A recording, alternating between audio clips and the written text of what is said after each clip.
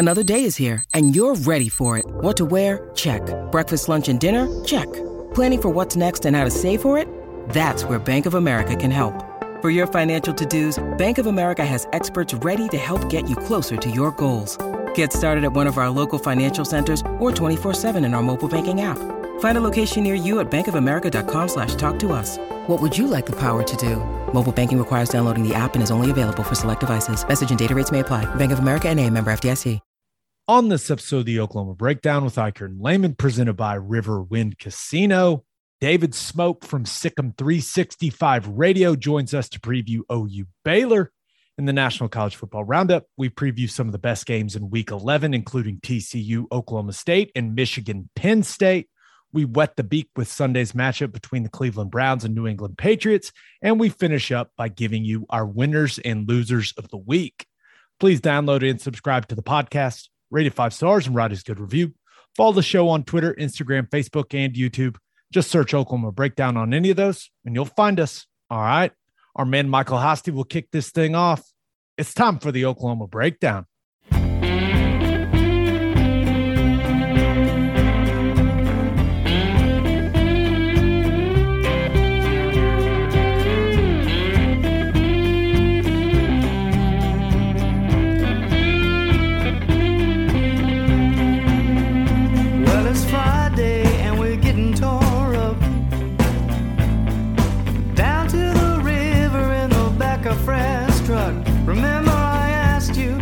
Said it was all right.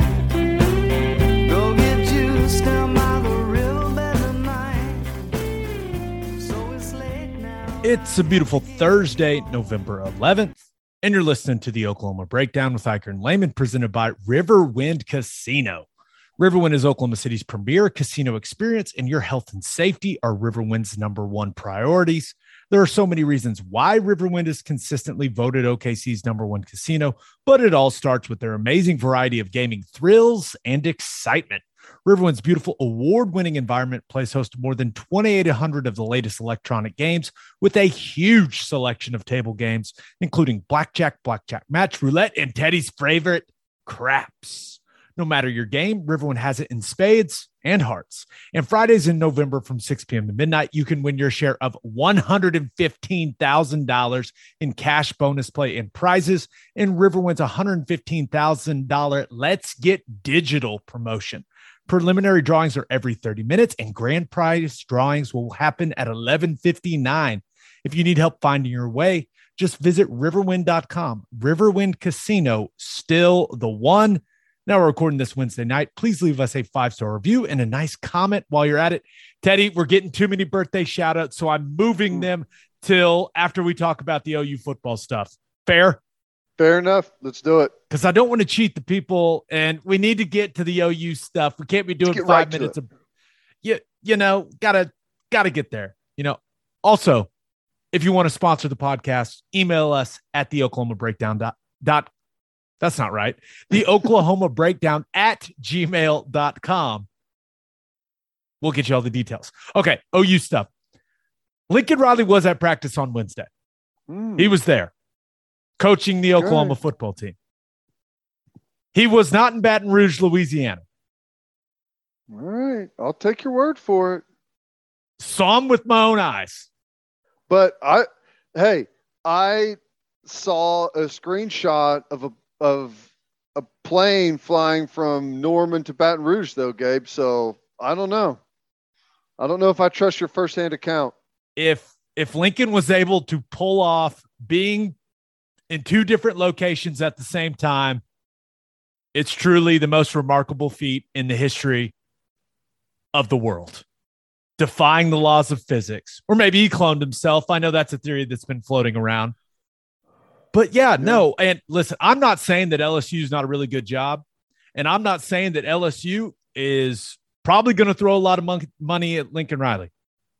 I'm just saying he wasn't in Baton Rouge this week. Okay. Well, I doubt it was him anyways. It was probably just his wife going down there to look for real estate, right? Isn't that how that works? Yeah, that's totally how that works.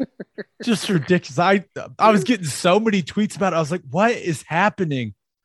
But yeah, So that was a fun couple hours on Twitter. Yeah. Well, hey, it's I get it. It's that time of the year, man, and it's a good thing whenever big jobs are open and your coach's names get thrown out there. That means you got a highly coveted coach running the show. So, yeah, I'm. It's not surprising, and LSU is going to break out the big guns to try and make a really big hire. They're going to spend some serious dough. I don't think Lincoln Riley's going to LSU. I don't. I know nothing about it, but I know that they've probably called his people and probably thrown out some serious dollar bill numbers to at least even have a conversation. And don't know if he said anything back, but I guarantee they've been sniffing around. Yeah. And I am confident that OU would match any offer he got.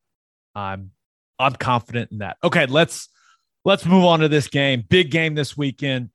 OU-Baylor in Waco, 11 a.m. Okay, first, injury updates. Ted, man, it sounds like this is going to be the healthiest this team has been pretty much all season. I mean, even including the opener. Offensively, Mike Woods is back. He's good to go. The only question offensively is whether or not they'll be comfortable enough with where Theo Weiss is at. If they not sure if they'll feel good enough about where he's at right now to put him out on the field during the game. But that's kind of something they're working out late in the week. Defensively, it sounds like the last 2 weeks have been very good to Woody Washington. I mean, very, very good when it comes to his progress coming off that injury. And at this point, Ted, honestly, I'd be surprised if he doesn't play against Baylor with what we're hearing. Yeah, I think he probably will. It's interesting though. It's tough to say because ultimately here's what I personally would love to see. I'd love to see DJ Graham, Woody Washington, your two starting corners. Okay. I'd love to see Turner Yell at nickel. And I'd love to see Key Lawrence and Pat Fields at safety. That gets your best 5 defensive backs on the field at all times, right? Or, there'll be rotations and stuff like that, but that's your best 5 in my opinion. It's going to be hard to do if Woody Washington isn't like, he may be full go health-wise, but technique, he's missed a ton of time. And it's a big ask to have him come back and just expect him to round into perfect form whenever he's still coming back from an injury. So that's a big ask. But my guess is that's probably not going to happen. You're going to see Key Lawrence quite a bit playing some corner, which hard to argue with, is good and competitive as he looked. Yeah, and especially with a guy like Tyquan Thornton on the other side, 6'3", long, rangy wide receiver that can run. Key Lawrence. And Grinch really isn't a guy that travels his corners with specific guys, right? You see it a lot in college football. Hey, you've got your boundary corner, you've got your field corner. Not a lot of traveling, kind of simplifies some things, but wouldn't mind seeing Key Lawrence travel with Thornton a little bit, just because it's such a better size matchup as opposed to Woody Washington. Even DJ Graham, like, he's got long arms, but it's not like he's 6'1" or anything like that.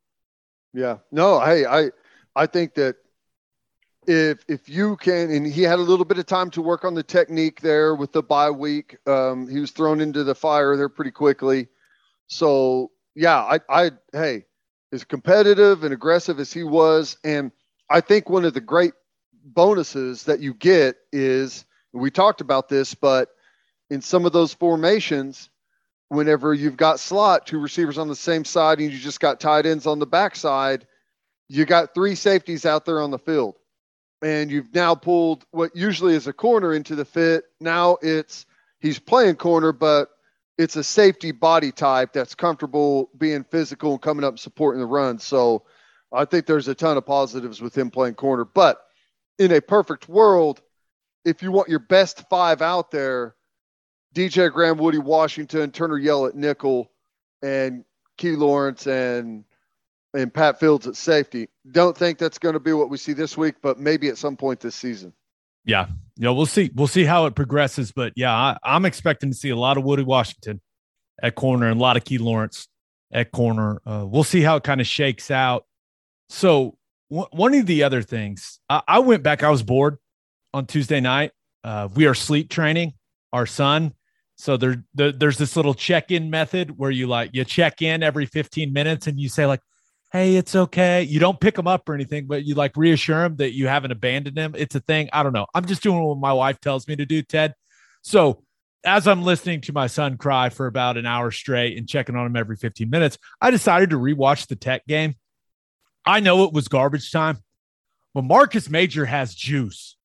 When you need mealtime inspiration, it's worth shopping Kroger, where you'll find over 30,000 mouth-watering choices that excite your inner foodie. And no matter what tasty choice you make, you'll enjoy our everyday low prices, plus extra ways to save, like digital coupons worth over $600 each week. You can also save up to $1 off per gallon at the pump with fuel points. More savings and more inspiring flavors make shopping Kroger worth it every time. Kroger, fresh for everyone. Fuel restrictions apply.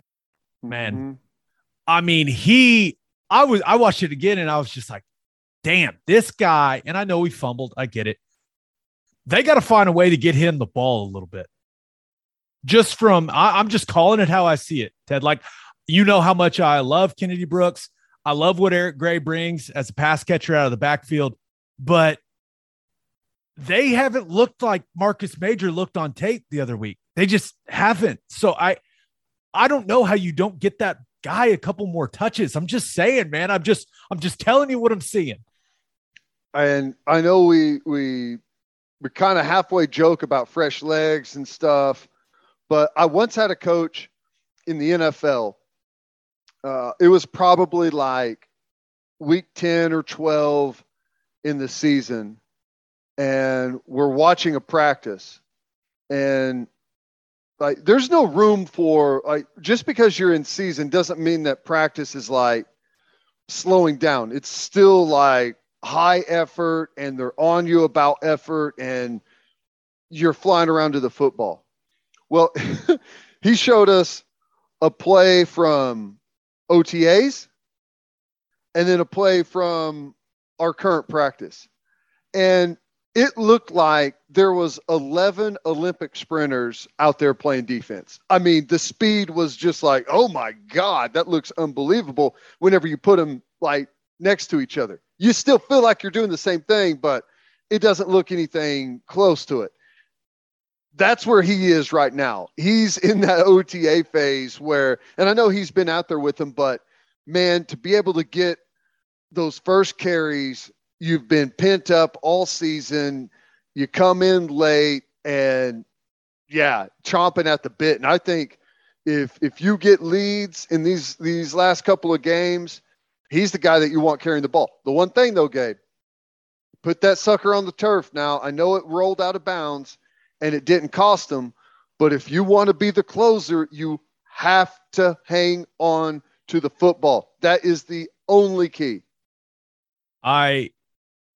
I think that fumble cost him touches in this game coming up on Saturday, right? Because I mean, he looks so good, but you're right. The number one thing they talk about, you know, it's all you do, protect the football. That's the whole deal. But I'm just saying, I don't think he's going to get a big workload against Baylor. I don't, but with what I saw with my eyes, that's a guy that needs the ball. It's just, that's how I see it. And he is, and I don't know what they list him at, but physically and the way he runs, he is a different type of dude carrying the football. And that is not on defense what you want to see late in a football game. Like bigger, thicker, stronger, and fresh. I'll say it. Guy's got a nice posterior chain, thicker lower half, Ted. You know what I'm looking at when it comes big to the athletes guy, out are there. you, huh? Okay. Thick thighs save lives, Ted. Come on now. All right, let's talk a little Baylor. And what we've been doing a little scouting report, right? And you look at them offensively, it's pretty simple what they do, right? Everything is built off outside zone or variations of that play, whether it's stretch to the tight end or if it's outside zone to the open side. That's what they do. Now, they'll sprinkle in some pin pull toss schemes that they've had some success on, but it's really all about running different variations of outside zone and then building play action and the boot game off of that. They drop back pass very, very little. So that's why when people point out like, oh, they've barely given up any sacks, that's because they don't put Gary Bohannon in situations to get sacked. And they don't make their offensive line, hold on to pass blocks for, 4 seconds. That's just not a lot of what they do. But Ted, that outside zone, the way that they run it the way it's supposed to be run. Man, they fly off the football with velocity, and Abram Smith runs his ass off.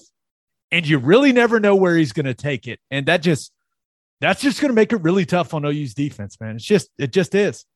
It is. And attacking the perimeter is kind of the best thing that you can do against OU's defense. We stem and stunt a lot on the defensive line.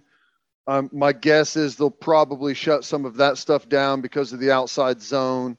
But yeah, they're good at it. Abram Smith, everyone in this league knows Bijan Robinson. Everyone in this league knows Breece Hall. Abram Smith has a better yard per carry than both of those guys. And he's got as many touchdowns. He's physical. He's aggressive. He's fast. He runs behind his pads. So yeah, I'm totally with you. And the passing game is about what you would expect off of a zone team. Reminds me of a West Coast offense passing attack. A lot of sticks, a lot of spacing. And did you, when you were in New Orleans, did you guys have the lion and dragon? Oh yeah. Come on. Dragon. Absolutely. Yep. Lion and dragon, double slants, is the lion, and dragon is the slant with the flat route underneath it. You're going to see some type of variation off of different surfaces with those type of routes over and over and over. And then they will take shots to Tyquan Thornton down the field, right? If they're running, especially if they're running it well, they'll fake outside zone. That entire defense, the entire defense will react, especially if they're running it well. And Tyquan Thornton can absolutely run. I don't know what happened to him last year. He's looking like the guy that he was 2 years ago. Mm-hmm. So he's making plays for them. And at 6'3", he could present a problem for this secondary because if my memory serves me correctly, Ted, the last big, tall wide receiver that this team played against was some guy named Quentin Johnston at TCU, and he had quite the day. Yeah, he did. And here's one of the problems about whenever they throw the ball deep. It's all out of max protect. Max protect. They're going to keep a back and tight end in. They're going to build a big wall there that you can't get to the quarterback. And like one receiver type routes, he's going to zero in on him and just absolutely let it go. So yeah, it's a dangerous offense. It really is. And they're the number one offense in the Big 12 for quite some time until recently Oklahoma finally passed them. Yeah, and they're going to use – I think they're going to play in a ton of 12 personnel in this game. I think they're going to look at, some of the weaknesses OU's defense has had when teams have gone to those bigger personnel groupings. Baylor already uses more 12 than any team OU has faced this season. I think they're going to get a big dose of that. And Ben Sims is a guy, he does a good job as a blocker at the tight end position for Baylor. And I don't think he's not Rob Gronkowski or anything like that in the passing game, but he's a guy that can make plays as a pass catcher as well. So the defensive ends for OU, the edge players, Benito, Grimes, those guys, Downs, they're going to have a really good day. Really good day. They're going to have to set the edge in the run game, and they're going to have to beat double team combinations between tight ends and offensive tackles. And that ain't easy. It ain't easy, but they got to do it. Yep. Yeah. And, there's against outside zone teams, the good ones make it really hard because there's a difference between setting an edge and turning and running and trying to stay outside, right? And that whole thing just gets washed and you're spacing out the guys in front of you. And that's what they want, right? They want to stretch it to where those gaps become bigger and bigger and you get those guys on different levels. And here's the other thing is that when you have a good outside zone team and you run split action off of it, which we've seen a lot of that and it's given us trouble. If you run split action off of it, it slows that backside guy down just for a little bit, right? He's thinking, is it boot? Is it boot? And am I going to have to come out here for the quarterback? It's just that tiny hesitation. Gabe, you know this, with a good outside zone team and a good back, that's all it takes to cut it all the way back and find that spot. And Abram Smith will do exactly that. He'll keep it front side. He'll run it in between the stretch of the front side. And if the backside can get the backside cut off, he'll run it in between that space there. But you're right. He'll cut it all the way back. And the one thing he does, no matter where he's taking the ball, he is running hard as hell. Like it is downhill, physical. There's not a bunch of wasted movement with this dude. He arrives at defenders full speed, ready for some contact. The only thing you get to tackle is the top of his helmet and top of his shoulder pads and knees. There's no other surface level there to tackle, and that's not fun. It does not look fun watching it on tape. Okay, defensively, Baylor, I know that Chandler Morris just picked them apart last weekend, but I still think this is a good defense. And really watching that game, my opinion of them really hasn't changed. I thought their weakness was always at corner. I still think their weakness is at corner. I think Tejada, Walcott, Barnes, like they're okay. I think OU can run by them. I really do. And I think Lincoln will find ways to create one-on-one matchups against those guys. But this is a defense that can bounce back and forth in between an even front and an odd front. They major in variations of cover 3 and cover 4, and they're very good in zone coverage. The windows are small, and they do a really good job of passing things off when it comes to crossing routes. They bring a ton of pressure, bring more pressure than any team that OU's seen this season by far. A lot of pressure from the inside linebackers, Dylan Doyle and Terrell Bernard. And then, Teddy, is this where I just let you talk about the nickel, Jalen Petrie? He's one of the best blitzers I've ever seen. You know, a lot of teams will call like the angle, or they call it a bunch of different things. It's the nickel pressure from the field or from the strong side of the formation if the ball's in the middle. And it's guys are usually late. Guys are usually like if there's a tackle blocking them, they've got no chance. If it's a back, they usually start to shut it down too early. He never breaks stride at all. He's 1,000 miles an hour, and his blitz to like production ratio has to be better than anyone I've ever seen. When they bring him, something is happening. He's going to crush the quarterback. He's going to get a sack.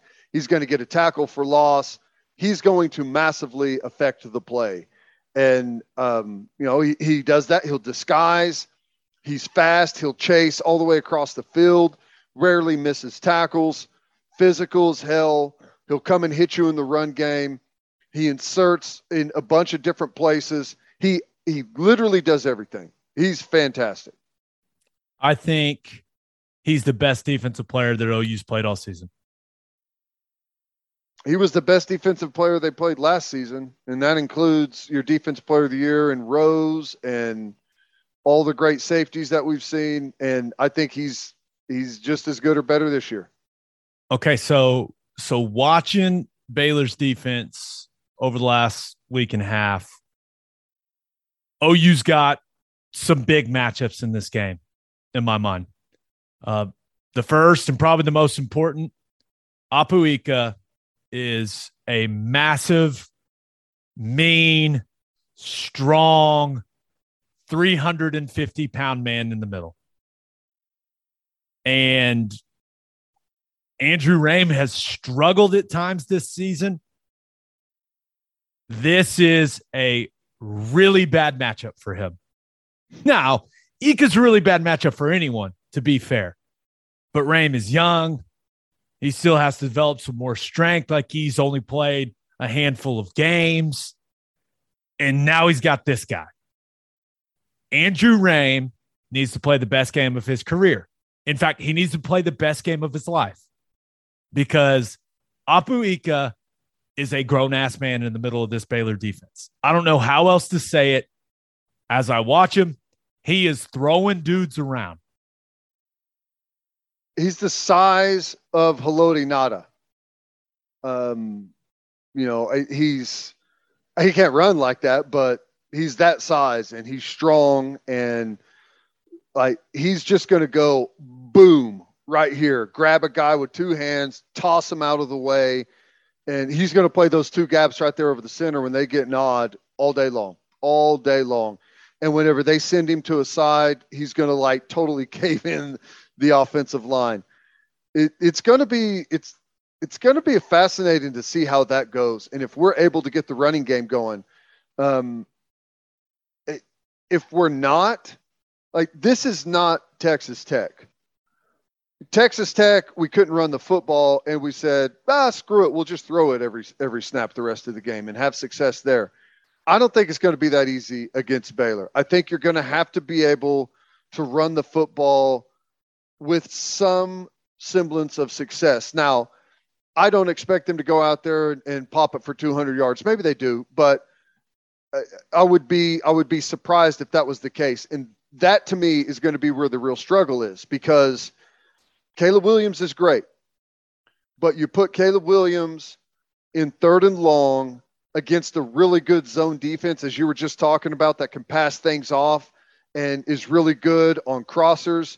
That is a big danger zone for a freshman quarterback. That's pick city. That's interceptions all over the place.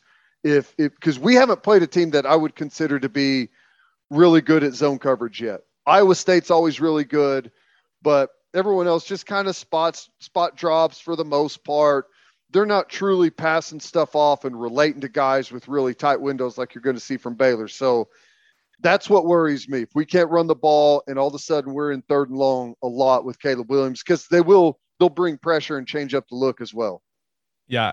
The one thing I know about beating Bo, when he's coming up with the run schemes for a game, he sees a guy like Ika and his initial reaction is, hey, I'm not going to let that guy wreck the game. He's not going to leave Andrew Rame on an island a bunch with that guy. He's just not going to put him in that situation. He's too good of a coach to do that. But I'm worried about the run game, man, because I watched Texas Tech push him around a little bit. They struggled getting movement on those guys. These guys are better than the guys from Tech. I mean, they're better than the guys from Tech. So OU's offensive line is going to have to get it going. I mean, bottom line, they are going to have to come off the ball with an attitude and take some pride in moving the man that is lined up in front of them.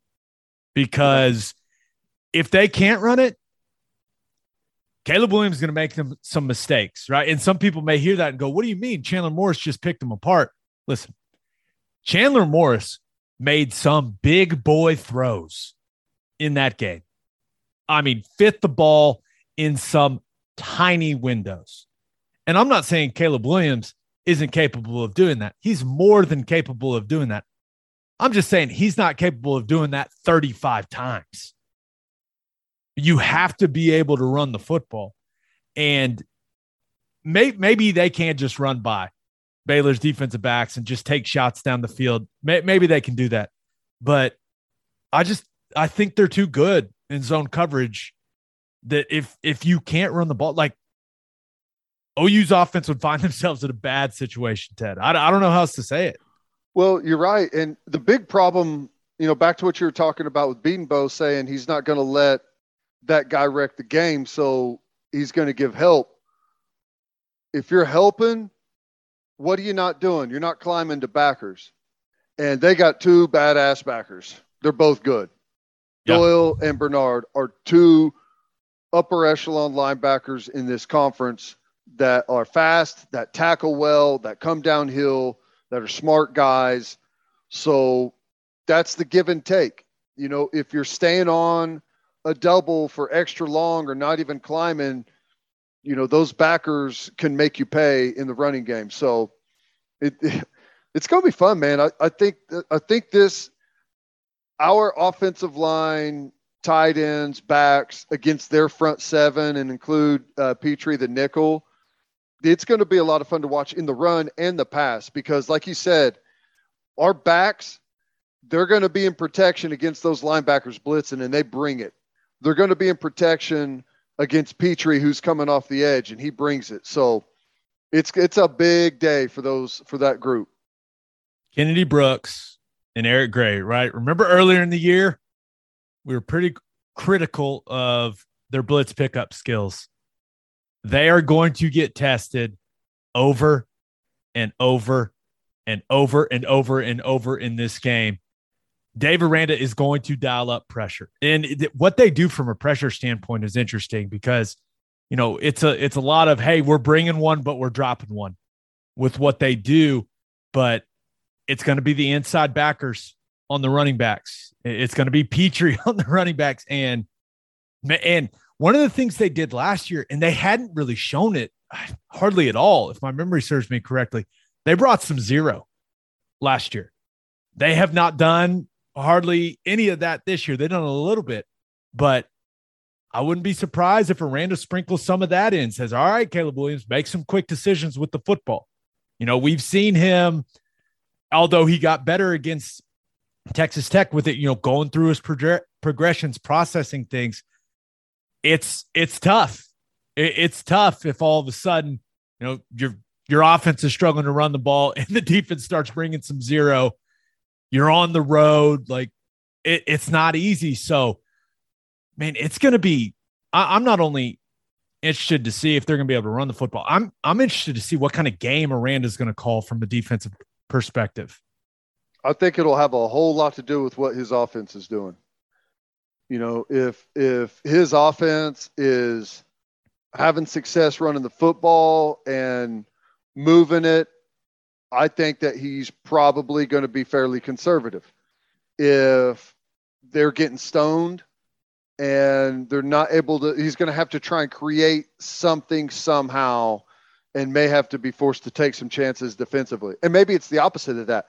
Maybe it's if they're scoring, he's like, okay, I feel confident that we're going to continue to put some points up. Let's try and create a turnover here and bring some chaos into the backfield. So I don't know. It'll be fascinating.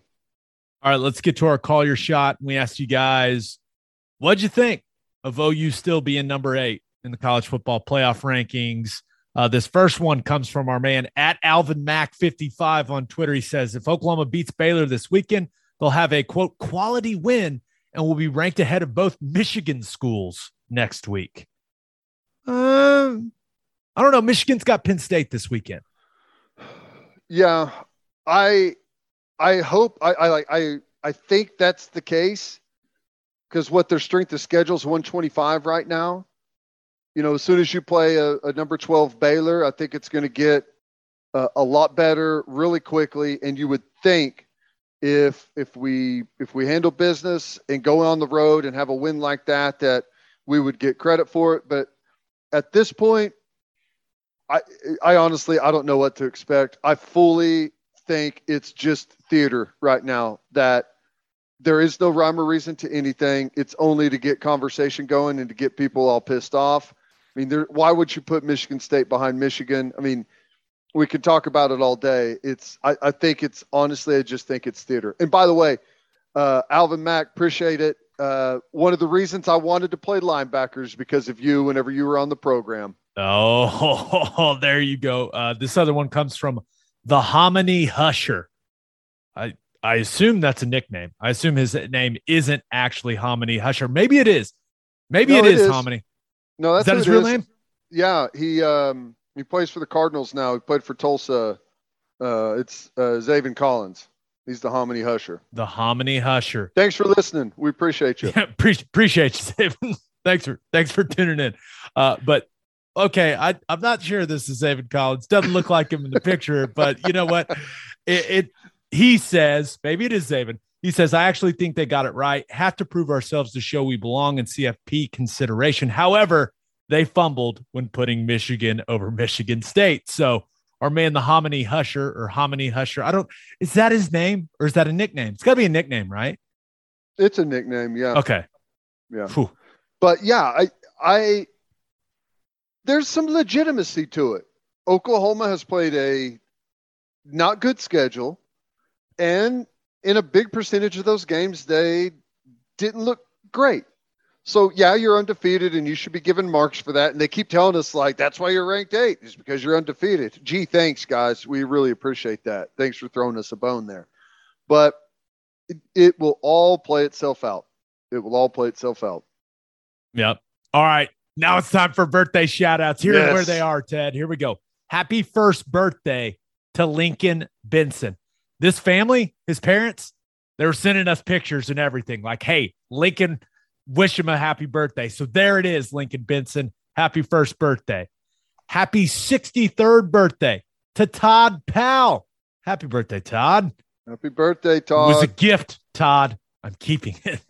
Happy 53rd birthday to Fort Gibson legend, David Lyons. How about that? The Fort Gibson legend. You got to love it, Mr. Lyons. Happy birthday. And happy birthday to Gavin Fluke and Betsy Coffee.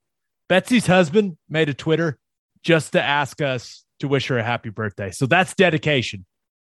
He's locked in now. He'll be into conspiracy theories in no time. Oh, there's no doubt. Wait till he gets the layman conspiracy theories in his brain. All right, let's get to the OU-Baylor preview with David Smoak. But first, the only place to stop when you're road tripping is Love's Travel Stops. Love's has over 560 locations in 41 states, offering 24-hour access to clean and safe places. And Love's has given us a $25 game day gift card to give away each week. So this is all you have to do to be entered to win this week's $25 gift card. Tweet a picture of you stopping at a Love's on your way to the OU game this weekend, and make sure you tag the podcast Twitter account and Love's Twitter account. We'll contact you if you are the winner. It is pretty simple. Whatever your road trip needs are, Love's has it. Fuel, fresh food, all the snacks and drinks, including my favorite, Java Amore. That coffee is fantastic. Love's also has you covered if you forget your phone charger or headphones. They've expanded their mobile to go zone so you can grab any of that stuff there. Make sure you download the Love's Connect app for exclusive offers from today's most popular brands. The Love's Connect app also includes a route planner and store locator. When you see the red neon heart on the highway, stop in and say hi at Love's Travel Stops. For a full list of what Love's has to offer, visit loves.com and make sure you bank at First Fidelity Bank. First Fidelity Bank is a full-service financial institution based in Oklahoma, tailored solutions for all your personal and business needs, checking accounts, saving accounts, home loans, and much more. They do it all. Whether it's online banking from your computer or mobile banking from your phone, everything is stress-free with FFB. Making mobile deposits, paying bills online, and moving money to different accounts could not be easier. First Fidelity Bank also provides free ATMs worldwide, making banking convenient wherever you are. They also give back to the community. FFB donates a total of more than $500,000 to local charities and educational foundations. Make your life easier and go bank at First Fidelity Bank. Visit ffb.com for more information. All right, here he is. Here's David Smoak.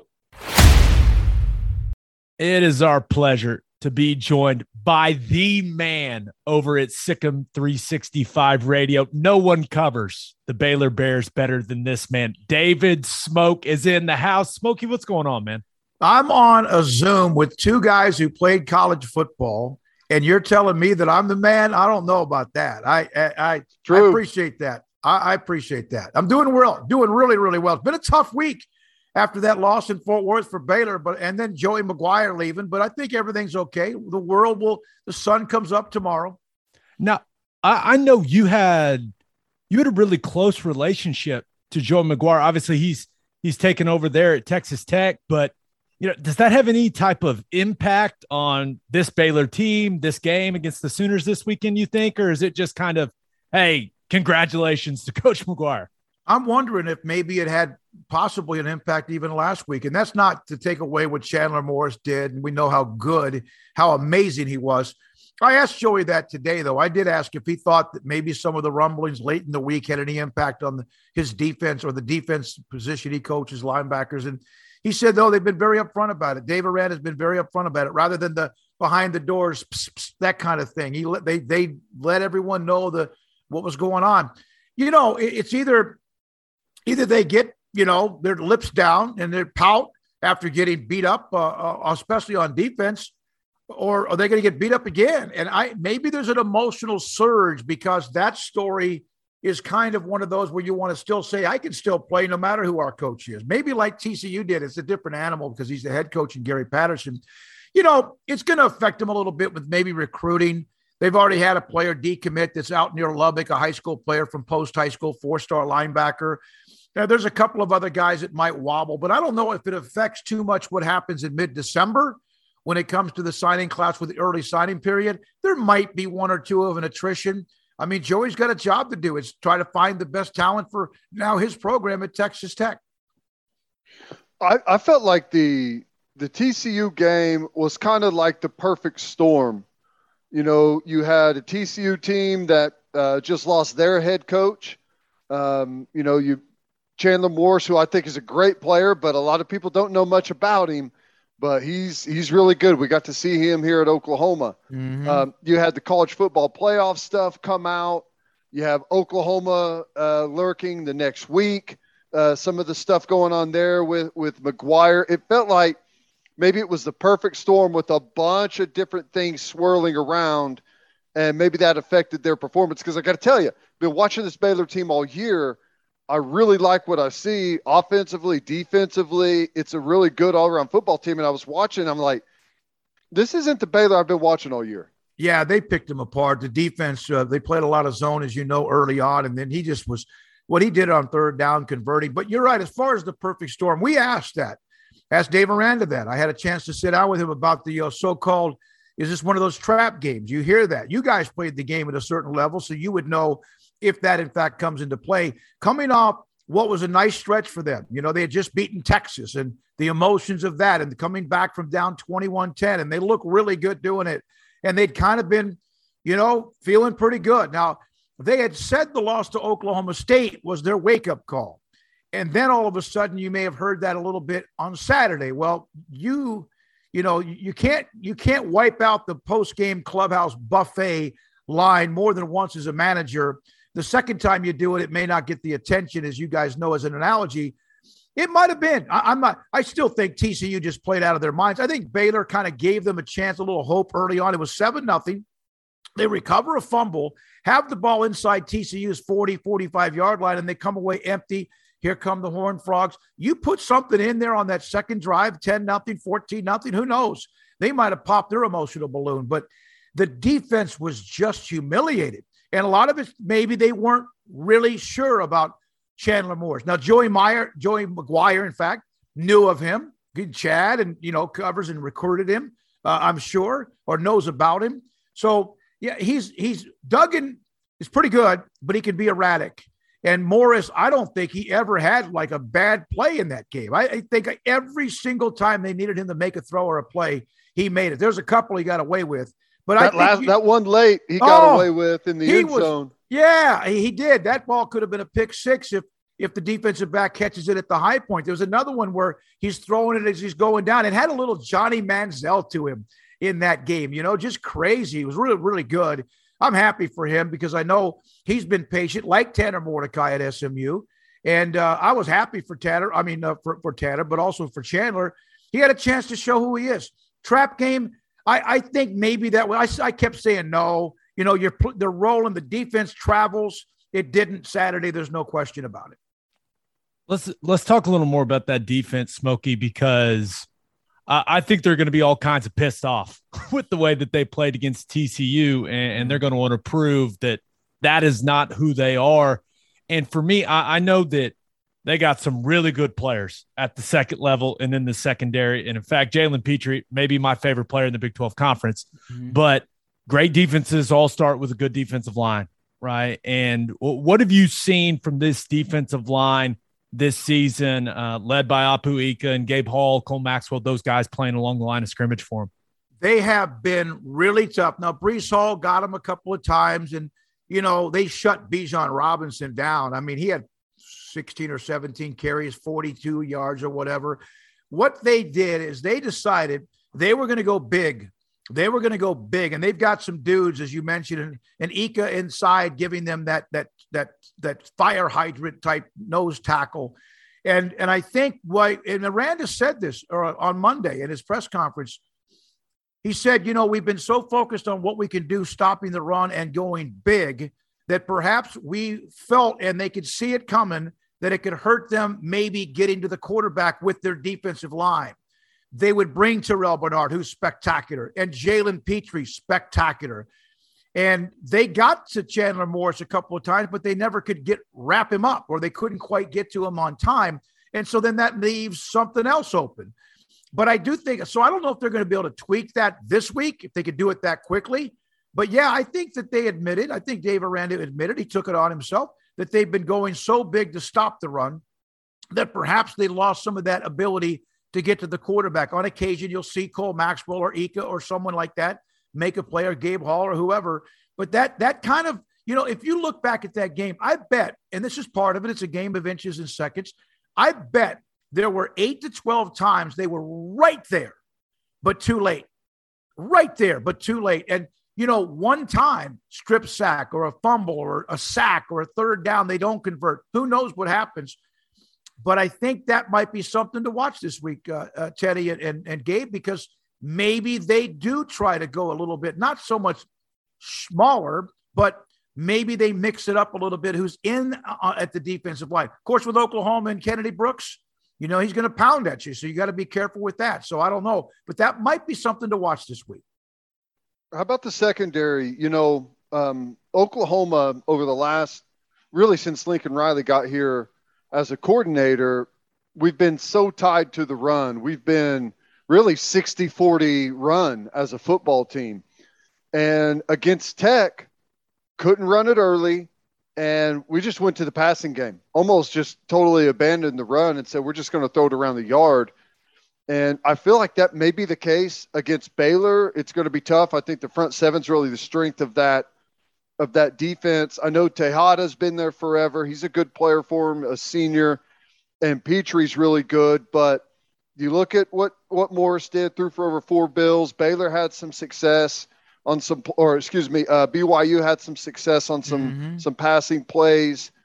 Is that going to be the difference here, whether or not you guys can cover downfield? Yeah, I think so. Against Brigham Young, you're right. They hit him a couple of times. There was Nakua, the wide receiver. He's really good. He's a big kid, too. He's a big physical receiver. Tejada's given up a couple, and so have others. They've rotated. They've got Al Walcott. He's pretty good. He's a transfer who's been good for them, big physical corner. But they did give up. They gave up the long throw to Worthy. Of course, you guys know about that. He's going to get loose every once in a while. And then there was one throw, and I think it was in the first half, when Casey Thompson had Worthy open, and I think they were up 7-10. He was wide open, and he overthrew him. He kind of threw it out of bounds. Someone had slipped. So they have been vulnerable. And even again, Dave Arad has admitted that you wish you had 11 or 18 or 22 just great players across the board that if you want to commit to stopping the run, you could still shut down the pass. Baylor's going to get some picks. Now, I don't know about Caleb Williams. Maybe he has a freshman moment or two, as good as he is. They've been able to get interceptions. They've been able to do that, but they have been vulnerable to that deep throw. That you got to give up something. And that has been something that at times, one of the things that they had prevented, I think most of the year, was if they gave up something, they still never let it go the distance, like 75 yards. I'm not saying they didn't give up a couple of long touchdowns. They did, but they got great speed on defense. I can't remember, and I don't think it was Matt Campbell, but somebody early in the year mentioned we've never seen speed like that. And again, that's saying a lot. But they are incredibly fast. They've chased down Brees Hall. They've been able to chase down a couple of other guys. They've given up big plays, but they would then make people force to get 3 rather than 7, and that's not what happened against TCU. Yeah, I think they have a really good secondary. And I keep saying that, and yet they've been burned a couple of times. And Caleb, we know Williams is going to zing it from all sorts of angles, and just the way he throws the football with that archer, how he throws it is incredible. Yeah. Okay. Looking at Baylor's offense, Smokey, right? Got to start with Gary Bohannon, and you look at the numbers, and you look at him. Okay, yeah, he's been an efficient player in Jeff Grimes' system, but these last couple games, some costly mistakes from Gary Bohannon. Just what have you seen from him in these last couple of weeks? Because it seems like he's having a bit of trouble seeing some stuff from a coverage standpoint. Yeah, I think Texas was able to fool him a couple of times, and Aranda discussed that this is what you think it is, and of course you guys know that it's part of scheming somebody. And again, this is his 10th start. He's 9 starts. He's been around for 3 or 4 years, but he was always brought in as a wildcat guy or short yardage, on occasion mop up. And even that 2019 team, they didn't have a lot of mop up because they didn't bury too many people. It was still a lot of scratch, claw, grind type games. So he's young, and I think people are starting to get more tape on him as well. And that's what's going to be interesting about what we find out with Chandler Morris, as you get more film on him. And even Caleb Williams, as good as he is, you have to run the ball. That's their bread and butter. He has a great arm. He's got a rocket. He's got a rocket launcher. He's got a howitzer, whatever you want to say. He can throw it deep, and he's got Tyquan Thornton on occasion. But it's all set up with that wide zone running game and bootlegs, and he's really good about throwing the ball on the run. He's been able to hit tight ends. They're not afraid to have a couple, 2 or 3 tight ends. And so, but if I wanted him to win the game on his own, that would be difficult. Now, one of the things, and again, I'm not a great X's and O's guy. I'm not. I watched the game. But I thought Baylor should have thrown the ball a lot more against TCU. That was the one thing they struggled with. They had one safety. They hit Thornton a couple of times. There was a couple other times they probably could have, and they just kept trying to run the ball, and they still ran for a lot of yards. But I think you might see them air it out a little bit, but it's all about how they set up Bohannon, and like you would any quarterback. I mean, Tom Brady can sit back there and throw it 55 times, but you got to have a semblance of some threat. And Bohannon's not going to be a guy that you want to see him throwing it 35 or 40 times. He can. You have to run the ball. Abram Smith, and then, get Ebner loose on a couple of occasions as well. He's better, but he has coughed it up. 2 bad picks against Texas. One of them could have really cost him early, and even in the second half, right over the middle. So he might be in a little bit of a, wait a minute, what am I seeing here? But I like the way he bounced back against Texas. Despite those 2 bad picks, he really, really was good in the last quarter and half of that game, and helped them come back in that game. That running game, you're right. It's fantastic. What are they, right around 230 yards a game, something like that. It's really good. Now, I think that's kind of the difference. You look last year's football game between these two, and the score doesn't really tell the story of how close that game was. Mm-hmm. And, defensively, the scheme was excellent from Baylor. I think they made us 3-and-out punt 4 times in a row in the first half, and you just don't see that from Lincoln Riley offenses. So now you add in the running game to the mix on the offense. Last year, the offense for Baylor was, it just wasn't any good. Now you've got a quarterback that's throwing it. You got the zone and boot game. Do you feel like there's going to be some carryover from last year, and maybe try and play that type of game where, it's led by the defense, but running game, you'll lean on that heavily to try and limit those possessions from Oklahoma? Last year was shocking because that was a bad football team. I mean, Baylor, they weren't bad on defense, but 2-7. The offense, as you said, you could have used a lot of ways to describe. They were terrible. They had like 700 yards of total rushing yards all year long. And Charlie Brewer led the team with just over 200 yards. And most of the time that was running for his life. Yeah, that was what they did. They kept them, they shut them down. And you got to wonder if Lincoln Riley didn't take that personally for this week as well. So to me, you hear about complementary football. Run the ball. You have a good defense. Win the field position. Their special teams have been fantastic this year. Power, the punter, although he's a little bit off last week. The kicking game with Hankins, has been solid. They keep touchbacks all the time. I mean, the coverage teams have been good. Then you have the Ebner factor. I think for Baylor, you want to run the ball, control part of the clock. If you can get some 3-and-outs, or at least maybe a couple of times when they get a first down and you make Oklahoma punt, and then get one big play on special teams, kick a couple of field goals because of special teams. Next thing you know, you're right there in the middle of it. 2 years ago, who can ever forget that? 2019, what was it? 28-3, and Oklahoma got the score right at the end of the half. And then they got the strip. They scored, and then they stripped the ball from Hasty, and you could feel that Oklahoma pedigree, man. You could just see it happening. And even then, it was an incredible game till Charlie threw the pick at the end of the game, which kind of reminded me of the TCU game with Bohannon last week. I do think you could have carryover. I don't think there's any question about it because a lot of the guys on this defense were there last year, so they know. And I kept waiting. Like, it's almost like in some ways, guys, the way Oklahoma's been on offense a couple of times, or maybe more often than not this year, like I kept waiting for them to explode against Baylor, and they just couldn't, and they didn't. And that game was a winnable game for Baylor.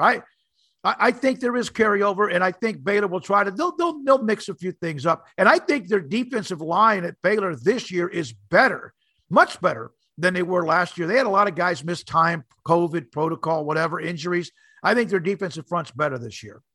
I agree with that for sure. Smokey, what kind of atmosphere are you expecting for this game? Because the game, it feels like it's lost some of its sizzle, right? And now all of a sudden it's at 11 a.m. Like when we went down there a couple of years ago, it was game day. It was rocking in that first half. Are you expecting kind of a rowdy atmosphere, or could it be a little sleepy at 11 a.m. in Waco? I know sometimes Baylor fans get frustrated when I say this. They don't have a 40,000 enrollment. They don't have even 30. And Oklahoma doesn't have like the Wisconsin or whatever enrollment either. But we understand that fan base. That's it in Oklahoma, kind of like in Lincoln and a few other places.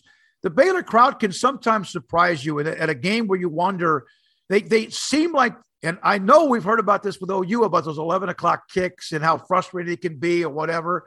Show up. It's Oklahoma, for God's sakes. It's a chance to get right back in the race to get into the Big 12 championship game. But there's always, it's too early. It's too late. It's too hot. It's like the sun's in our face. And I mean, sometimes some people they get angry with me when I say that. And they're like, wait a minute, it's not hot like in somewhere else? Sure it is. I don't know. I wish I could tell you that. I don't know. Maybe they'll surprise me. They have that line, that freshman line that comes on the field. They changed a couple of things up with that this year. And that's a pretty cool deal when they race onto the field. There's usually a couple of thousand or so, it seemed like to me. I don't know. You would think coming off a loss and still have a chance to play for the Big 12 title, that place would be locked. There'll be a lot of Crimson. Right? There's going to be a chunk of them, like there was a big chunk of Brigham Young, and there were scattered Texas fans as well. I don't know if this is a fan base. They get behind this team a lot, but I don't know if they get behind it like this week, 11 o'clock, and it's 49 or 50,000 people. I don't know that. I wish I could tell you that because I thought sometimes it would be, and I'm like, where is everybody? And then sometimes I thought, well, they'll probably, be whatever, upset. It's like, why are they fans are upset this week? They lost to an outside linebackers coach, very popular guy, a beloved coach. They got beat by TCU. Get engaged. I can't tell you whether that's the case or not. And if they were to listen to me on this, it wouldn't make one of them go or not. They probably, complained to me. I did this, and I get myself in this. And I know you guys, it's hard for you to understand that in Norman or in Tuscaloosa or at College Station. This fan base has been through a lot, man. I mean, they have been through some dark clouds. They've seen the rise out of the ashes, and then they've been back down in the dumpster fire. And then they saw what Rule did, and that team was tough as hell. And they got back, and then he leaves. So they've kind of been bounced around a little bit. And so I think you'll see a pretty good crowd, but the Texas game wasn't sold out. Now, sometimes Texas helps with that. but it wasn't sold out. I don't know how many of the games this year have been sold out. And I see that if it's Texas Southern or whoever else, but I don't know. I think they're all kind of, their lips are on the ground right now after TCU and Joey McGuire, and maybe they'll surprise me on Saturday. I'll tell you, honestly, one of the most shocking things I've ever seen was 2019, that game in Baylor, an absolute classic where Baylor frankly should have won that game. Yeah. But it was an unbelievable game.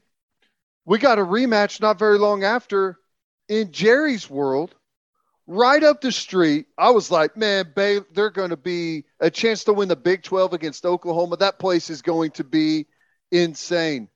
There was no one there. Yeah. Yeah. It's a small, and I can criticize them. And then I'm told, well, yeah, but you're not from here. Again, okay, so what? I went to Stephen F. Boston. I don't care. But, it's not a very big school. The students aren't all focused on athletics. It's a different type of maybe mentality of student. That doesn't mean there's not some rowdy students. There are. And the fan base, they will travel. Like in Indianapolis, I was up there for 13 days back in March and April. And I mean, they whoever could get into the stadium to watch the semifinals and championship game. I've seen them against Duke in basketball in 2010, where they loaded up, huge crowd down in Houston. I've seen them at other places where they've traveled. And then I've seen them. It's just like, they have the money. I mean, it's a fan base that's got some money, but at the same time, there's not hundreds of thousands like you would have in certain places. And that's unfortunate. Although, Teddy, what you said is, 2 weeks later, you had them dead to rights. You didn't finish it, but you have a chance to go back and beat them in 2 weeks. And, it's kind of scattered. I don't know. It's hard to explain sometimes. And they do get so frustrated with me. And I've sworn this many, I know I'm going on. I've sworn I'm not going to get into the attendance thing. I'm not going to get into my, it's not my school. I don't live and die. I mean, we want as a business for them, they're good. We want that, right? But I didn't attend the school. And sometimes I feel like I'm more emotional about it just because I want to see a big game atmosphere than those who probably are fans. I can tell you're frustrated about it, Smokey. Hey, one more and we'll let you run. Man, you do have a Heisman Trophy vote. So every time I talk to you, I kind of like to get your thoughts, kind of where your head is at, maybe who is, kind of catching your eye up to this point in the season when it comes to the Heisman. And is it possible for a certain freshman in Norman to possibly make his way on your ballot if he puts together a good November? Isn't that amazing that he might be the best player in college football and he started like 3 games or whatever it might be? The second half alone against Texas could almost win him the Heisman Trophy. I'll say this, I like the Pittsburgh quarterback and Kenny Pickett. He's put up massive numbers, but they had a loss, I think, the other day, and I don't know what they're going to do. And then all of a sudden, Kenneth Walker, the third, he goes off. And I'm like, wow, I had a monster game against Michigan. And then they're beaten last week. Bryce Young putting up big numbers, obviously. But Alabama hasn't been like steamrolling everybody. I mean, they've shown some flaws too. I mean, LSU had the ball at the 50, late in the game and a couple of times, and they didn't finish him off. The defensive lineman is at Davis at Georgia, and I don't have it in front of me. Yeah. I'm telling you right now, and I'm not just saying that to appease defensive players. I love the guy. He's that good. I still think Ndamukong Suh should have won the Heisman Trophy back in 2009. Now, I understand Alabama was good. I think Ingram won it. Colt McCoy had a great year that year as well. I don't have one right. If I did, and I know what sometimes we're not allowed to discuss it, I would not mind telling you. But can a freshman win it who starts half their games? I'm not against that. I want to see. I'm going to get to see him firsthand. I've seen him on television. I get to watch him from the press box firsthand. I'll be watching. And that's not the only game that's going to make a difference. They're about to hit their 3 toughest games of the year. Now, I know Texas is a rivalry. You have Iowa State, and then that Oklahoma State defense is playing so well, like a sledgehammer. It'll be, I'm not going to rule it out. I'm not saying it because I'm on a show with you guys and I know your fan base. I'm not saying that, me. I'm not going to say something for clicks and views. but I don't see why not. I really don't. I don't see why not. Love it. Smokey, it's always fun catching up, man. We'll see you down there in Waco. You are the best. Go check all of his stuff out at Sikkim 365 Radio. Thank you for your time, sir. Anytime, guys. Teddy, Gabe, thank you guys very much. We'll see you Saturday. Smokey's the man. I don't know what else to say. He's the man. Central Texas legend right there. He does a great job, man. Really does. I thought what he said about the Heisman was pretty interesting. Yeah. No, it is. And, hey, he mentioned Jordan Davis in there. I don't know that there's a better player in college football. It's a weird year. He's not going to win it, but it's one of those years where there's it's so like mixed up and no one's grabbed a hold of it that even a guy like Jordan Davis's name is all of a sudden getting thrown around. If I were to put, and I do not have a Heisman vote, if I were to vote for a defensive player right now, it'd be Will Anderson from Bama. That dude's an absolute problem. He's got, well, the production isn't even close between he and Jordan Davis. The problem is, well, you know, Jordan Davis, they just like totally try to avoid him at all costs on the field. It's like, it's almost like there's a black hole over there and they're doing everything they can to go away from it. Just like, let's get away from that guy. All right, let's get to the National College Football Roundup. But first, do you own a business? If you do, you need Insurica in your life. Insurica is one of the country's largest insurance brokers with 30 offices throughout Oklahoma, Texas, and the Southwest. Insurica is able to customize programs by accessing the latest information from many insurance carriers. They compare and contrast coverage offerings and pricing in order to design a cost-effective, comprehensive program to meet your business's specific needs. Insurica's clients become best-in-class businesses by working with Insurica's team of advisors to manage risk. Purchasing insurance is only one way to protect your business. Best-in-class businesses win by avoiding a loss in the first place. If your business partners with Insurica, you'll save huge amounts of money and take back control of your total cost of risk. I'm an Insurica client, and you should be too. If your business wants to be best in class, connect with Insurica at Insurica.com. That's INSURICA.com. Guys, it's daylight savings time, so you know what that means. It's hard seltzer season. There's only one hard seltzer that we drink on this podcast, and that is Sonic Hard Seltzer from Coop Ale Works. It's perfect for any occasion. We drink it in the hot tub, by the fire, and at the tailgate. You can buy 12 packs of the iconic Sonic drive-in flavors like cherry limeade and ocean water, or you can grab a citrus variety pack or a tropical variety pack. Find it at your local grocery, convenience, and liquor stores. All right, National College Football Roundup. Some good games this weekend. Let's start with TCU traveling to Stillwater to take on the number 10 Oklahoma State Cowboys. And Oklahoma State's like a 13-point favorite. Ted, did the odds makers not see Chandler Morris pick Baylor apart? What's going on with that? I think the odds makers feel like that was a bit of lightning in a bottle. Perhaps there were Chandler Morris, which I think there's probably some truth to that. You know, not really knowing who they were going to get, probably caught Baylor by surprise a little bit. There was, a lot of chaos going on between both football teams there and coaching staffs. So I think it was kind of the perfect storm there, but he's a good football player. We've seen that from him. We know how athletic he is. He's got a big arm, but that Oklahoma State defense is for real. Yeah. I mean, there's no doubt. And you look at what TCU did against Baylor. They couldn't run the ball, right? And it didn't matter. Chandler Morris was fitting the ball in tiny windows. He was bold in that game and had no hesitation. Those were some big boy throws and did it all while Baylor was bringing pressure at him. I mean, they were heating him up and he was just making them pay. I think Oklahoma State's winning this game. I just think that their defense is playing at an extremely high level right now. And Spencer Sanders he's playing way more efficiently than what we've seen from him in the past. And he's taken care of the football in these last couple of games. The run game with Jaylen Warren is still solid. Tay Martin has become an absolute assassin in the red zone, but it's all about that defense. I trust the Oklahoma State defense more than I trust any other unit in the Big 12 Conference. I think they're playing really damn good football, man. Yeah, they're in that spot where, they're playing so good defensively that they're in that zone where they're looking at every single point. They're looking at every single yard.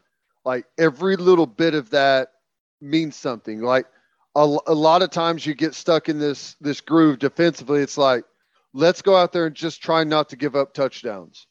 Like they're not in that zone anymore. Like that is, that's beginning of the season. They're into the absolutely choke you out, not let you get any yards, not let you get any points. And whenever you get the whole defense to tie into that mentality, special stuff happens. You're seeing that with Georgia right now. They've been pissed off whenever people are getting points thrown up on them. So it's a fun group to watch, man. They fly to the football. They tackle well. They got great leadership there in the middle from Rodriguez.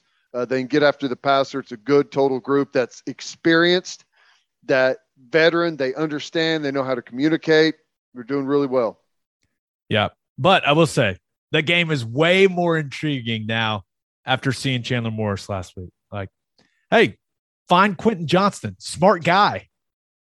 Well, yes, smart guy, but they also haven't faced a quarterback that's as mobile as Chandler Morris.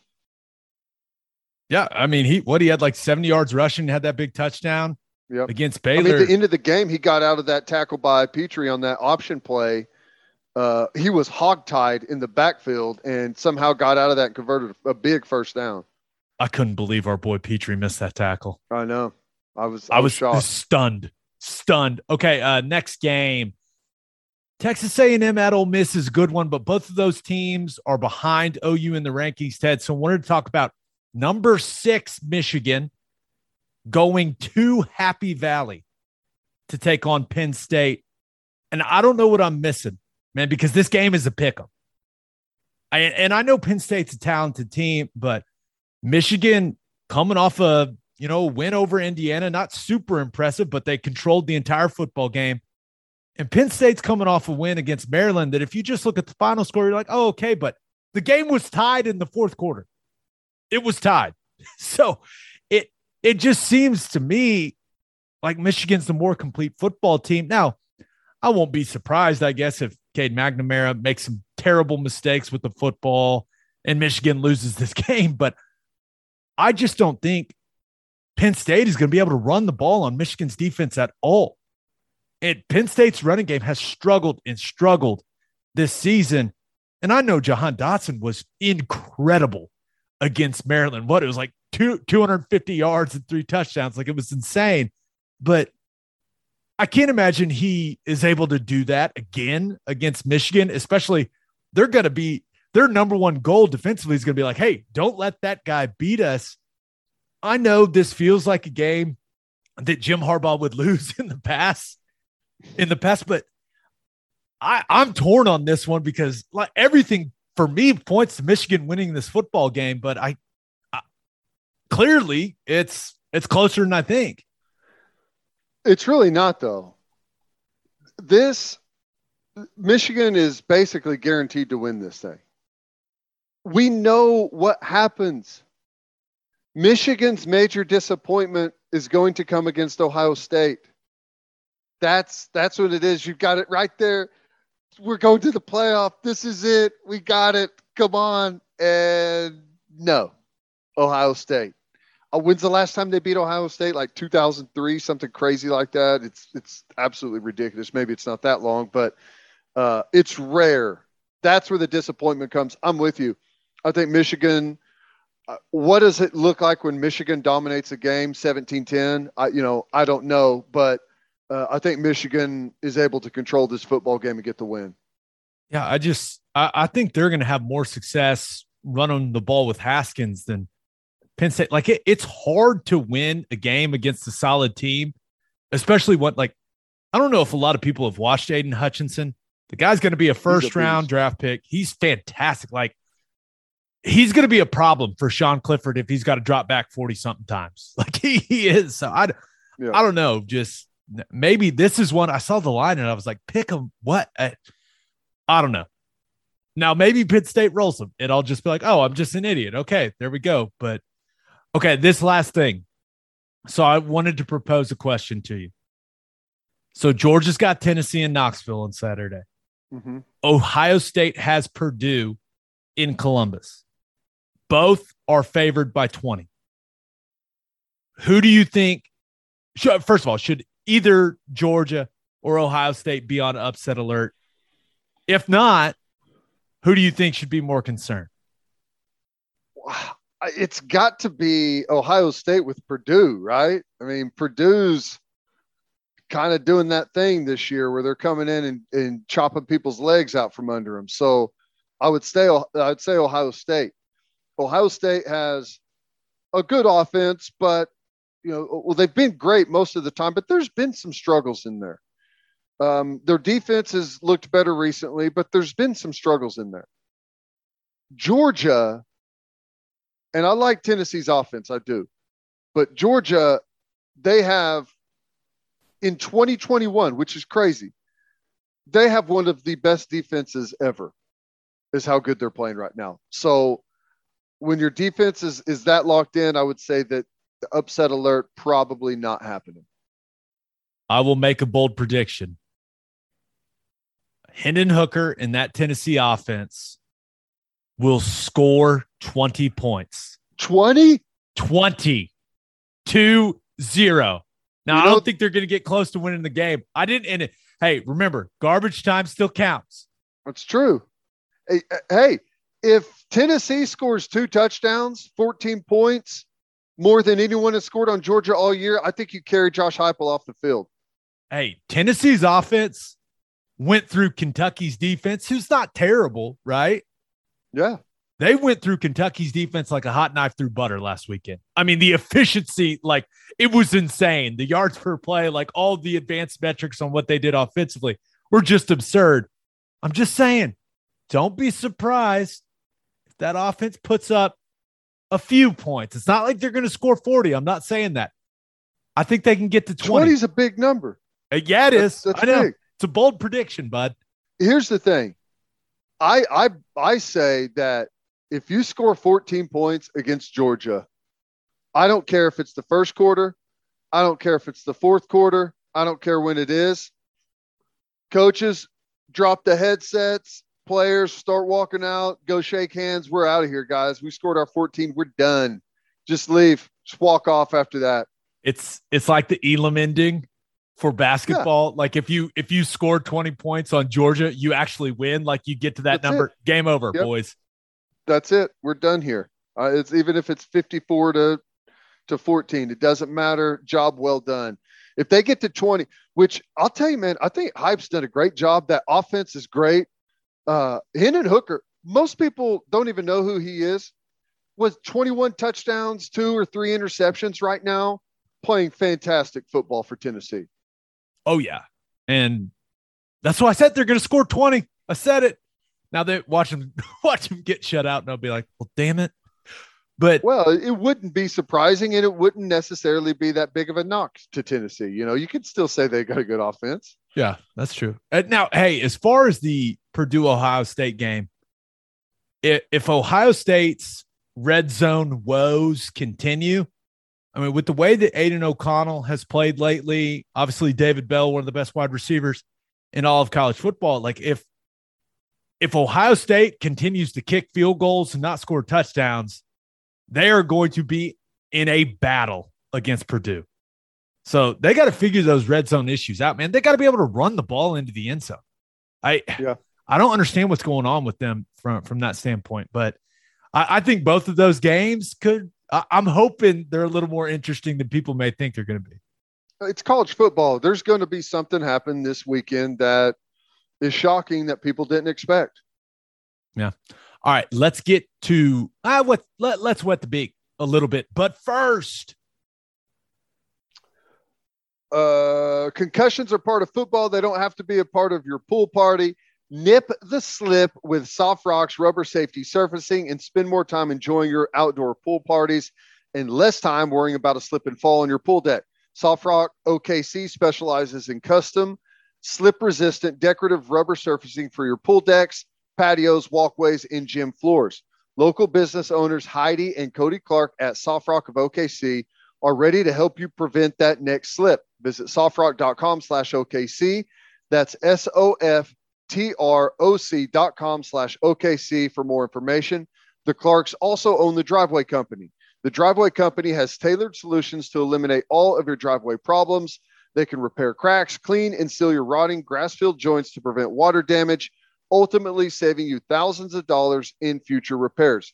Visit thedrivewaycompany.com/OKC for all of your driveway repair needs. Learn more about Soft Rock and the Driveway Company by visiting their Facebook and Instagram pages or by calling 405-294-9834. Make sure you send your kids to Bishop McGuinness Catholic High School. Bishop McGuinness Catholic High School has a long tradition of educational excellence. With a 12-to-1 student-to-teacher ratio, no student is overlooked. Bishop McGuinness's college prep curriculum offers 22 AP courses. There are numerous clubs and organizations for students to join. And as a proud member of the OSSAA, there are 14 sports offered. If you want to provide the best possible educational and spiritual development for your children, contact Bishop McGuinness Catholic High School or visit bmchs.org. Financial aid is available. All right, Browns-Patriots in New England, Foxborough, Massachusetts, to be exact.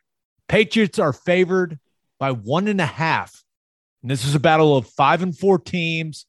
Browns coming off the beatdown of the Bengals, where they made all the explosive plays offensively, defensively, and they made Joe Burrow look bad.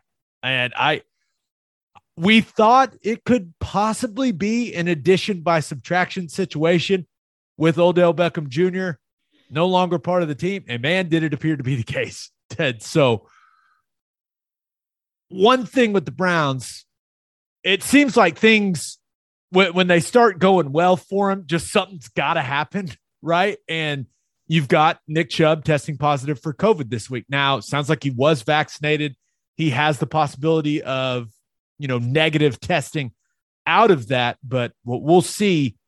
And then, Ted, quietly, your Patriots, won 4 of their last 5, only loss coming in overtime against the Cowboys.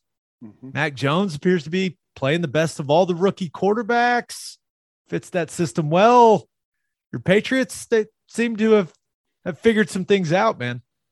Consensus seems to be out there on the street that the Patriots are the new Super Bowl favorite with the way that they're playing right now. Yeah, here's the thing, man. New England's getting it together. Cleveland, Baker, he looked good. Looked good against Cincy. Chubb not playing. If he doesn't play, that's going to be a big deal for him. I just don't know that they can stop Mac Jones. What's going on here with this kid? He looks great.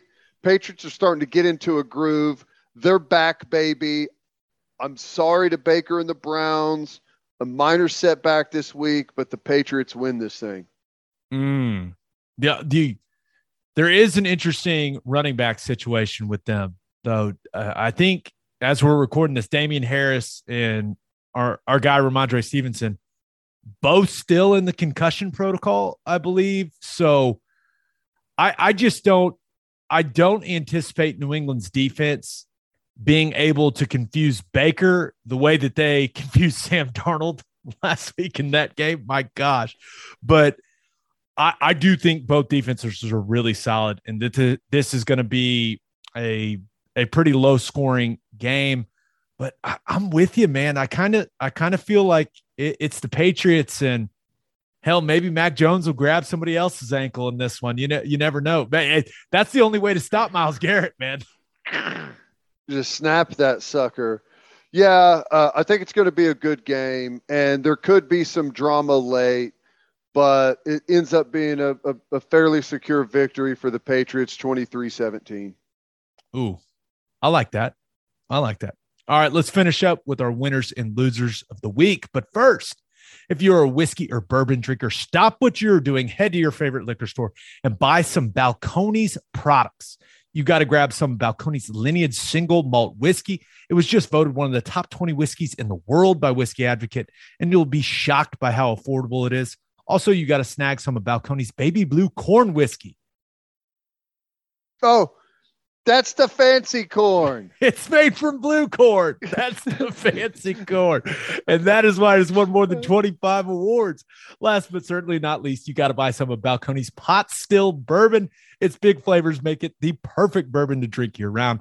In 2012, Balcones won the Best in Glass competition, beating brands like Johnnie Walker and Macallan, and became the first American distillery to win the competition. This stuff is the real deal, people. If you love great whiskey and bourbon at a great price, then Balcones products are the only way to go. The whiskey may be made in Texas, but the owners are from Oklahoma. To find a liquor store that has it, visit balconesdistilling.com. As always, Ted, kick us off. Who do you have as your winner of the week? My winner of the week are those NBA fans out there that wanted to see a death match between the Jokic brothers finally and the Morris brothers after the little the little get together we saw there late in the game from that was a cheap shot by Morris. Absolute cheap shot on Jokic, and you don't do that to the reigning MVP. You don't do that. He's a big scary man. You don't do that. And I kind of loved Jokic's reaction, honestly. I kind of thought it was awesome. But that may be the football guy in me. I was like, yeah, I mean, those things seem even. If folks haven't noticed, like he looks like big and goofy, but his give a ripper is on zero about any of the outcome of anything. Like, he's from war-torn Serbia. Okay. He goes in, there was zero hesitation. He went and, threw a cheap shot right back, and there was no retreating. He was ready for whatever came his way. And you've seen the Morris brothers on social media tweeting out about some stuff. You saw Jimmy Butler going wild there during the game. The Jokic brothers up in the stands, that's the real problem. Both brothers, I think they're both about 7 foot, tatted up, MMA fighters. They are fully content with going to prison for the rest of their life, defending their little brother. So if you want the smoke, the Jokic brothers will be there for it. All you got to do is tell them the time and place. Strahinja and Nemanja Jokic. I think the older brother's done some time, hasn't he? The picture of him when you search Jokic brothers is a mugshot of him. So yes, I believe he is. He's definitely about that life. And okay, have you seen all the stuff on Twitter? Is that actually the Jokic brothers on that account? I don't know. Tweets? I really hope it is, man. Would it surprise you if it was? No. Those dudes have crazy written all over them. Like, listen, I know, hey, the Morris brothers, tough guys. They've had long, successful careers, man. But, dude, those are some crazy white dudes from Serbia. I don't know about them. I don't want those problems. I love the Jokic brothers. First of all, I think Nikola Jokic is one of the best 5 players in the league right now. I love watching him. Great. He's fantastic. He's phenomenal. And his brothers are even better. We love you, Jokic brothers. Just want to make sure that is out. That's out in the world for them to hear in case they ever stumble upon this. It's going to happen at some point. It almost happened last year in the playoffs against Phoenix, when there was a little bit of dust up. They were almost out on the floor in that game. And this one, it all happened pretty quickly, but there will be a time, probably in the not too distant future, where they find their way onto the floor. Just sell it as one of those like celebrity boxing things, right? With the YouTube guys, what the Paul brothers, they're making a fortune doing that. I would buy the shit out of like a 2v2 Morris Jokic brothers boxing match. Are you kidding me? Let's go. It'd be a bloodbath. I love it. That would be awesome. Oh, they'd probably make more money off of that than they would, the rest of their careers in basketball. That'd be so awesome. All right. Who do you have as your loser of the week? Loser, Packers, Chiefs, and Saints. All in the mix, but they're all in the mix for the wrong thing. That is Odell Beckham Jr. And there's nothing worse for a football team in chemistry than bringing in a guy like Odell mid-season. Distraction. And frankly, I'll say this. If it wasn't for the one-handed catch that Odell Beckham had, was that against the Cowboys? It was on Monday Night Football. Monday night or Sunday night. Yeah. Unbelievable catch. If it's not for that catch, Odell Beckham Jr. is not anywhere near what he is now as far as being well known. Like, he's had a couple of circus catches. The dude is always hurt. The dude is always a distraction. And the dude drops the football. He does not secure the football. He's got an unbelievable amount of drops. The market for that guy should be zero. First of all, look at the memory on us. Sunday Night Football against the Cowboys. I mean, Nailed it. But I suppose, like, if you're the Saints, right, and you're Sean Payton, right, you probably have so much faith in your system, right? And let's be real, the Saints need an upgrade at wide receiver, right? Michael Thomas ain't coming back. Yep. So, yeah, you look at some of those situations, and I don't know, could he be a guy the Patriots would want? Possibly. Like, it seems like you would want him to go somewhere where the culture's the culture, like, and he's not going to shake that up. But I also don't know if that's possible. Like, Cleveland's one thing, but if you get into, a locker room, like, the Saints have been good for how many years now? I mean, they haven't been winning the Super Bowl every year, but, like, they've had a ton of success over the last, 10, 15 years. So you look at a situation like that, maybe it would work. I don't know. Like, I still think he's an NFL wide receiver. I just don't think he's an all-pro player or a Pro Bowl player, or maybe even a, top 30 wide receiver in the league. That's all I'm saying is the risk worth the reward? Right. Like, forget the locker room stuff. He's not going to prediction. Wherever he goes, he won't finish the season. He's not going to finish. He'll have a soft tissue injury and miss time. And he hurt and drops. That's not what you want in a wide receiver. So I don't know. He's an athletic dude that's made some great, like, big play catches, but, like, just like a down in, down out, hard work football player, wide receiver, I don't know that he makes a difference anywhere he goes. That's why I'm just saying I don't know that it's worth the risk. Give me all the drama with him and the Packers and Aaron Rodgers and everything that I saw Devontae Adams. He came out and was like, yeah, we'd love him. Sign him up. So we've been talking about it. Yeah. I don't think that's the thing, is, like, I don't think he's an improvement over Lazard. I don't. And it, the reason Lazard caught on there and has stayed there is Aaron Rodgers likes him. Yep. Big he's a good player. Dude. Yeah. Big physical player, and he's gotten better as a pro, but I don't know. Sign me up for that drama, though. Send him to Green Bay, NFL. Let's do it. That's probably the NFL is probably like, listen, guys, I know none of you guys want him, but one of you three has to pick him up. This is a soap opera. This is entertainment, guys. We got to throw a wrench into the gears here. Yeah. All right. For my winner of the week, thought about going with Paul Rudd. He was named People Magazine's sexiest man alive, Ted. Paul Rudd, the dude just hasn't aged, and he's hilarious.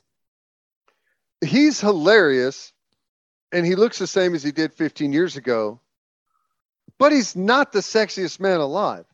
The only reason he won Sexiest Man Alive is because he has a movie coming out in like a couple of weeks. Like, that's it. There's no other reason. I agree. There are physically, there are some sexier men out there, but being so funny kind of makes you sexy to people, Ted. I'm just gonna like he's funny as hell to me. I find him very funny. I find him very funny, but I don't know. I find it hard to believe that when put to the quiz, the women out there would vote him the sexiest man alive. I just don't think that that's the case. Maybe I'm naive.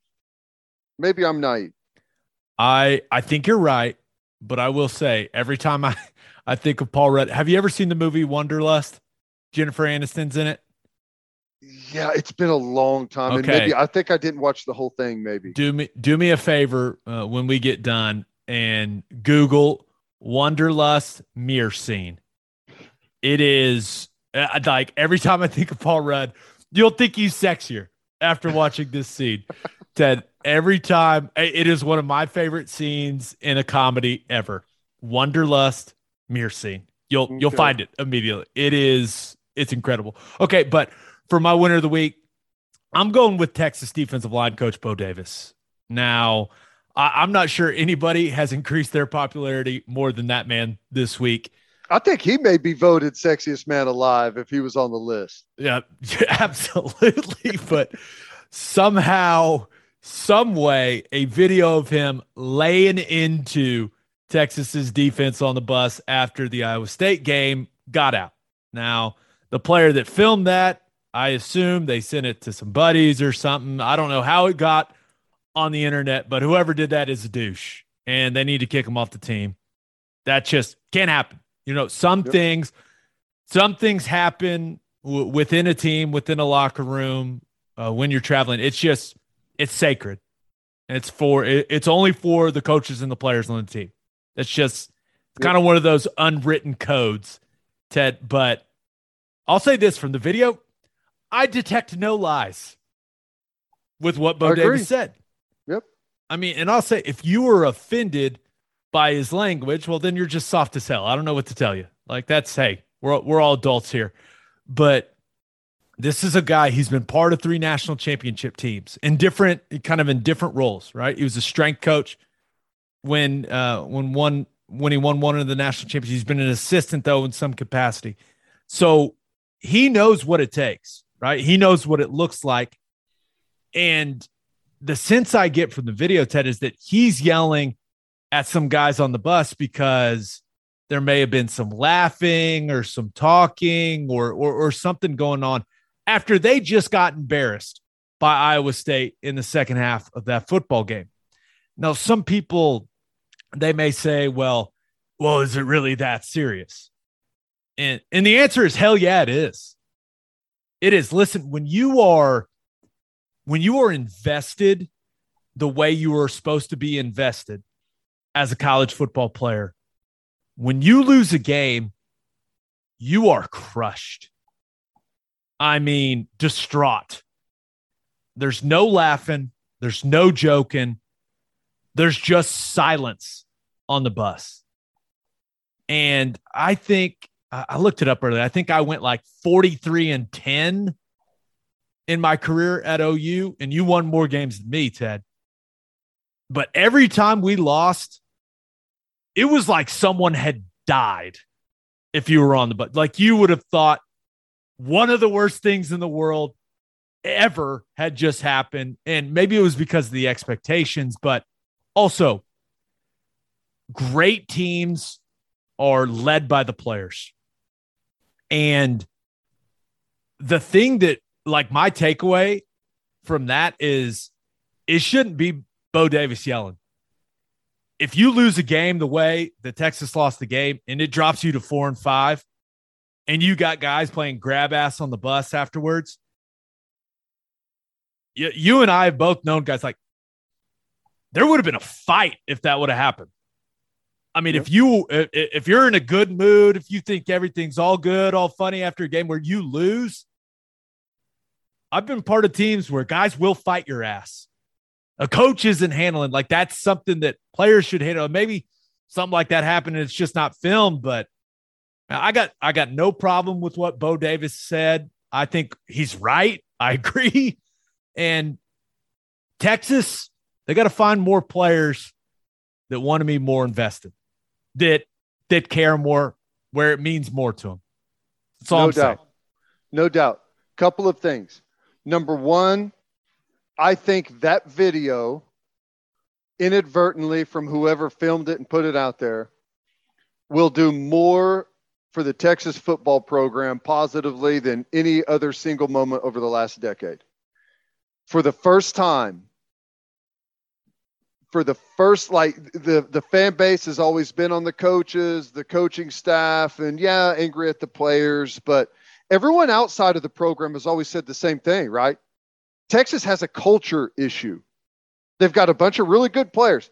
Several coaches have recruited really well there. They've beaten Oklahoma in recruiting, I think, 7 out of the last 10 years. And they're not anywhere close on the field, okay? So there's a culture problem. This video shines a light directly on it. People got to see inside that, wait a second, you're telling me that our team has lost 4 straight games and there's guys laughing and cutting up on the bus after the game? That's what's going on there. That's the first time people have been able to see inside for one of those moments. And all of a sudden, that entire fan base is backing that coaching staff right now. That, okay, it's not the staff. We've got culture issues. We got player issues there with the way that things go there in that program. The second thing is this. Trent Smith told me a story. I was talking about this on the show, and he told me that in 1999, OU went to Lubbock, Texas, and blew a lead and lost to Texas Tech. And after the game, Coach Stoops walked onto the bus, and there were some guys like talking and laughing. And he said, what Coach Stoops said at that moment makes this video look like tame, like what he was saying to guys. He said it was horrible. What he just kind of laying out what has happened here and what it's, I can see. And he said, then the plane broke down and they all had to ride the bus all the way back from Lubbock to Norman. And he said it was like a defining moment in Coach Stoops' tenure there is 1999. But whenever I showed up, I think it scared everyone on the team so bad that everyone just stopped talking, period. Night before a game, pregame meal, on the way to the plane to travel, anytime you're on a bus, no one ever said a word. Win, lose, pregame, postgame, didn't matter. I think it scared everyone so bad that no one ever said a word after that for 5 years. That's awesome. I mean, you can still have a little fun. And I'm not saying listen, I know a college football game and the college football season, it's not life or death, but man, it's got to mean something to you. And maybe that's what the issue has been for too many guys that have been wearing the burnt orange over the last couple of years. I don't know. The first time, usually you're walking around, you got your Texas warm up on, and it's yeah, I'm a part of the team. I'm a superstar. You wear that warm up around Austin right now, it might be are you the one that sent the video? Are you the one that filmed that? Who did it? What did you guys say to him? Are you guys going to allow that? I mean, it's got that fan base fired up, and like I said, I think it's a good thing for him, unfortunately. Yeah. No, I'm with you. All right, for my loser of the week, thought about going with the Minnesota Vikings, man. Just a rough week for them. Got some COVID issues, right? Dakota Dozier, who I played in the East-West Shrine game with, hospitalized with COVID complications. I mean, not good, man. They got 29 guys that are getting tested as close contacts. So you've got that going on, but you also have the Dalvin Cook situation going on, right? Being sued for his ex-girlfriend. Cook says he was actually the victim and she broke into his house and then like tried to extort him. Like there's just a lot going on for the Minnesota Vikings right now, Ted. It's quite the situation there for Zimmer. My goodness. No, that's brutal. It's when it rains, it pours, and all those guys right now. And we saw what happened with the Cal USC game having to be canceled. I guess they've rescheduled it, but the NFL put in place these super strict, like if you have to miss a game, like it's a forfeit, and you have to like pay the other team for like lost revenue or whatever. So yeah, they're facing a weird little weekend here. Yeah, but my loser of the week, Scott Frost. Now he's getting a 5th year at Nebraska, so from that standpoint, he's a winner. But he is 15-27 so far. And they're 3-7 this year, but he is getting another year, and that's good for him. But he's my loser because of what he had to do to get that 5th year. First of all, he had to fire 4 assistants, 4 offensive assistants, and these were guys that have been with him, right? 3 of these guys came with him from UCF. I think one of the other guys worked with him at Oregon. That sucks. I mean, that had to be a horrible feeling for Scott Frost, especially since he's the one that's responsible for the offense, right? Remember, he got that job because of what he did from an offensive standpoint at Oregon and then at UCF. So he had to fire 4 guys that he's been with because he wasn't able to get it done offensively. That cannot be a very good feeling because the offense is his responsibility. And it just ain't been good enough. It just hasn't. So you look at those offensive failures, they fall on him. And 4 guys lost their job so that he can get another year. And then, so that had to suck, right? But then he also gets the 5th year because he basically says, all right, here's $8.5 million. Nebraska, here you go. Take it. I mean, he basically gave him $8.5 million for his 5th year because he's taken $1 million pay cut, and then he restructured his buyouts where if he gets fired next year, it goes from, instead of it being $15 million, it's now $7.5 million. So you say 1 plus $7.5 million, that's $8.5 million. So he must have a lot of faith that he can win some games next season, Ted, because. And he said he wants to be like a CEO head coach now. Like that's hard for me to believe. Your job is on the line. You just fired your buddies. You're giving them $8.5 million.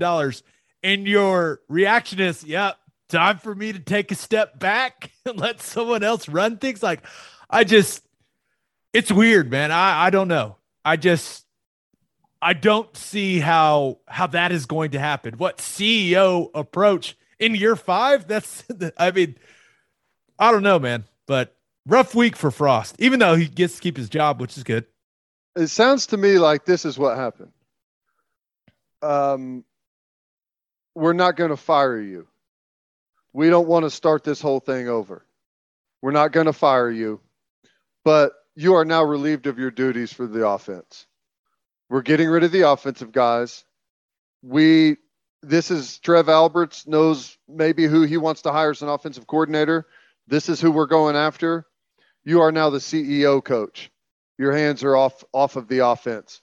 We can't fire you, but this is the next closest thing, and I kind of feel like that's what it is. And here's the deal, man. I don't think they should have fired anyone. I think Nebraska is really close to being a good football team. I do. I think they're just right there. The amount of one-score football games that team has lost over the last 2 or 3 years is just absurd. And if they can get the right couple of players in there, I think it can make a huge difference. And that's going to be tough. I know getting the right couple of players in there is going to be difficult, but I don't know. They can't fire him. They can't start over at square one. I think he's got him in a good spot. They just got to take the next step. Yeah. It was interesting. just seems like you give away $8.5 million and you got to fire your buddies. I mean, that's brutal. A bad week, man. It's brutal, man. Yeah. Brutal. On that note, episode 163 in the books. We'll have a new podcast that'll drop Monday morning. We'll be recapping OU-Baylor. Just a reminder, you can hear Teddy from 2 to 6 on 94.7 The Ref, and you can hear me from 3 to 5 on SiriusXM Big 12 Radio, channel 375. Hope you all have a great rest of the week. Have a great weekend. Until next time, we appreciate y'all for listening. And do what you always do, Oklahoma. Take care of each other.